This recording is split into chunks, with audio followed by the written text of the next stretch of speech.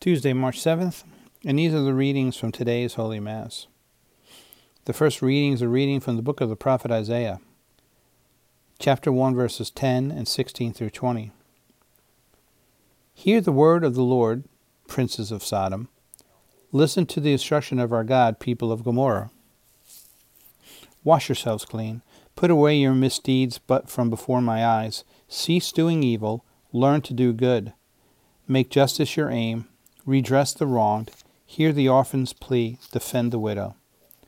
Come now, let us set things right, says the Lord. Though your sins be like scarlet, they may become white as snow. Though they be crimson red, they may become white as wool.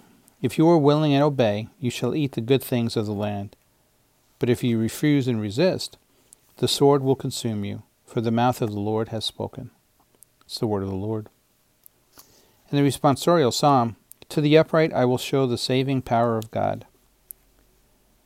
Not for your sacrifices do I rebuke you, for your burnt offerings are before me always. I take from your house no bullock, no goats out of your fold. And the response, to the upright I will show the saving power of God. Why do you recite my statutes and profess my covenant with your mouth, though you hate discipline and cast my words behind you? And the response, to the upright I will show the saving power of God.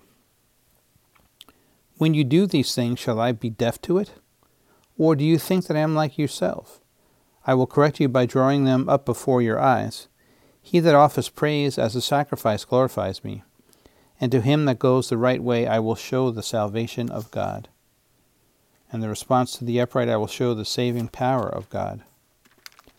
And the verse before the Gospel, cast away from you all the crimes you have committed, says the Lord, and make for yourselves a new heart and a new spirit. And the Gospel, it's a reading from the Holy Gospel according to St. Matthew. Be Matthew chapter 23, verses 1 through 12.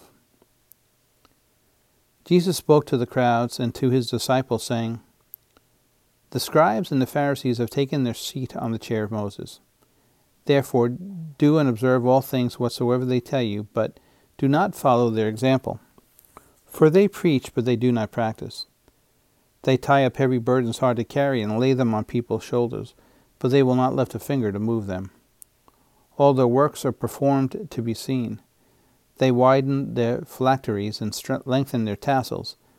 They love places of honor at banquets, seats of honor in synagogues, greetings in marketplaces, and the salutation, Rabbi.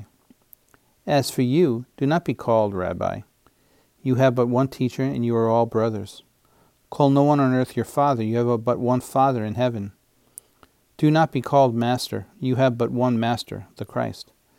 The greatest among you must be your servant. Whoever exalts himself will be humbled, but whoever humbles himself will be exalted. The Gospel of the Lord. Praise to you, Lord Jesus Christ.